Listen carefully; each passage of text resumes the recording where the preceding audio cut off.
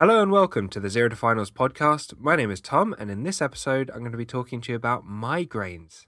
And if you want to follow along with written notes on this topic, as always, you can follow along at zerotofinals.com/migraines or in the neurology section of the Zero to Finals medicine book. So let's get straight into it.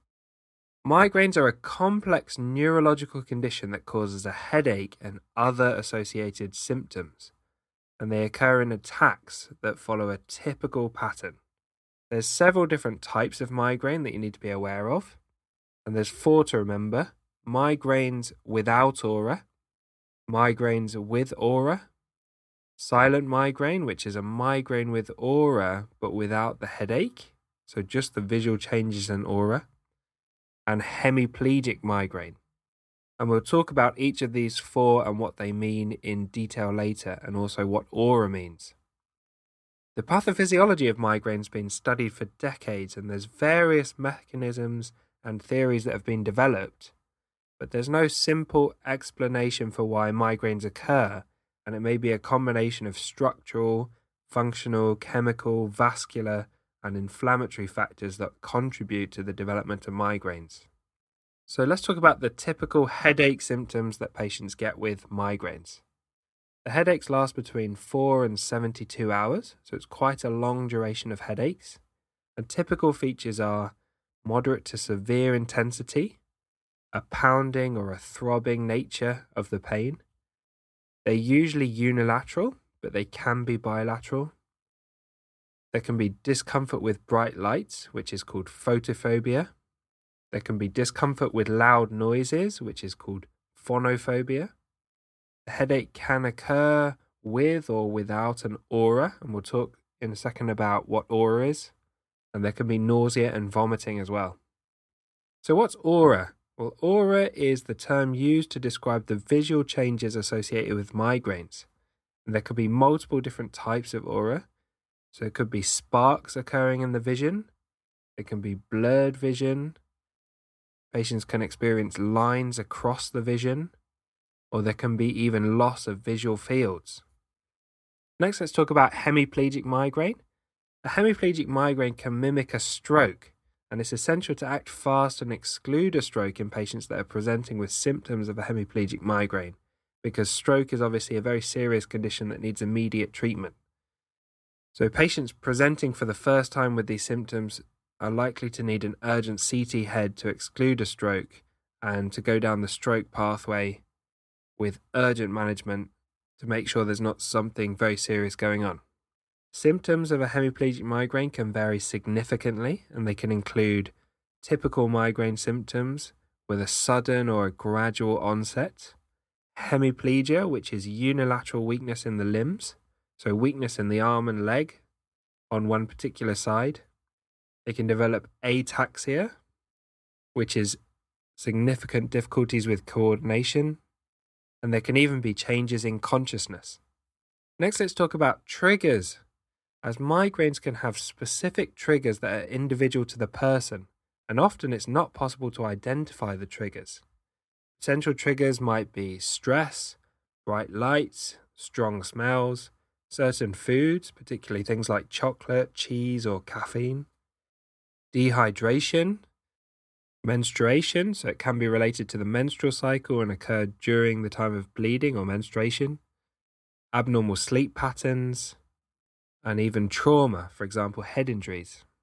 Let's talk about the 5 stages of a migraine. And the course of a migraine is often described in these 5 stages, and these stages aren't typical for everyone, so they'll vary between individuals, and some people may only experience 1 or 2 of the stages.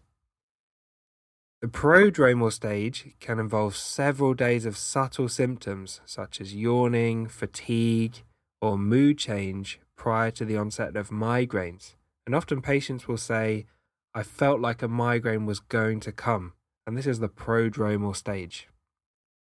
The second stage is aura, which is again these visual changes, and this can last up to 60 minutes. Next is the headache stage, which is the third stage and lasts between 4 to 72 hours. Then you have the resolution stage, where the headache can fade away or be relieved completely by vomiting or by sleeping or taking a nap. And finally, the postdromal or the recovery phase, where the patient feels better. Let's move on to management, and firstly is the acute management. And patients can develop their own patterns of helping to relieve their symptoms, and often patients will go into a dark room and go to sleep, and they say that this treats the migraine, and the only way to get rid of it is to go to a dark room and sleep. There's a few options for medical management.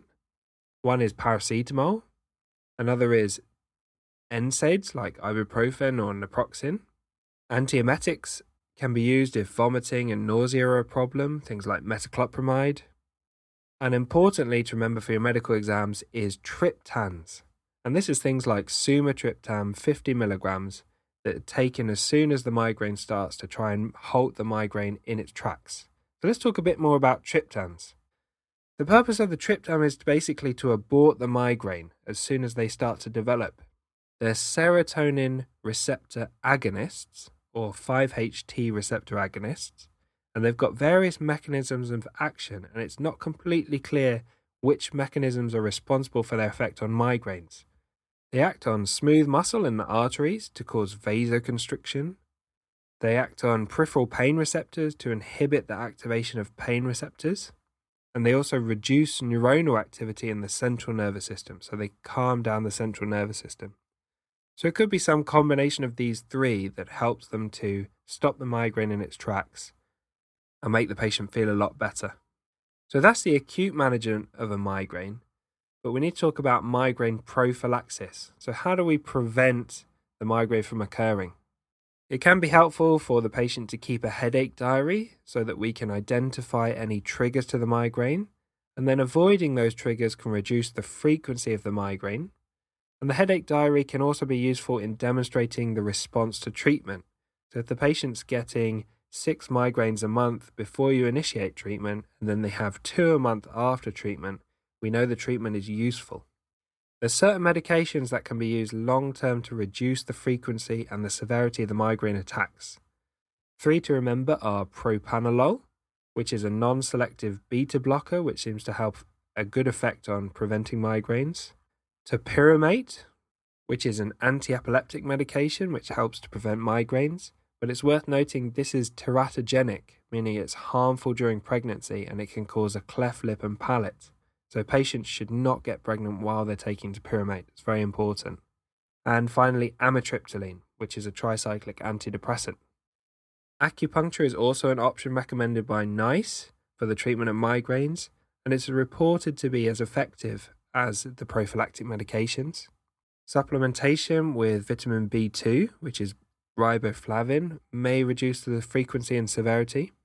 If the migraine is specifically triggered around menstruation, then prophylaxis with non-steroidal anti-inflammatories like mefenamic acid, or prophylaxis with triptans such as frovatriptan or zolmitriptan, can be used around the menstruation time because they know that this triggers the migraines, and this can help prevent the migraines from occurring.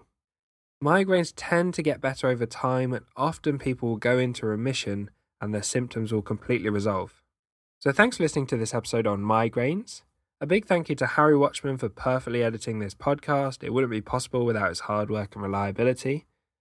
He recently showed me all the processes he goes through to make the sound perfect, and it makes a huge difference to the quality of the podcast and also my ability to put out more podcasts. So a big thank you to him. If you found this podcast helpful and you want written notes on this topic and all the other podcast episode topics, you can pick up a copy of the Zero to Finals Medicine book on Amazon. The pediatrics book is also available if you're interested in pediatrics. You need to use it to prepare for your medical exams, or you've got a pediatrics placement coming up. I highly recommend having a look at that. If you don't want to get a copy of any of the books, don't worry, you can find everything completely free on the Zero to Finals website at zerotofinals.com. And I hope you tune in for the next episode where we'll talk about cluster headaches.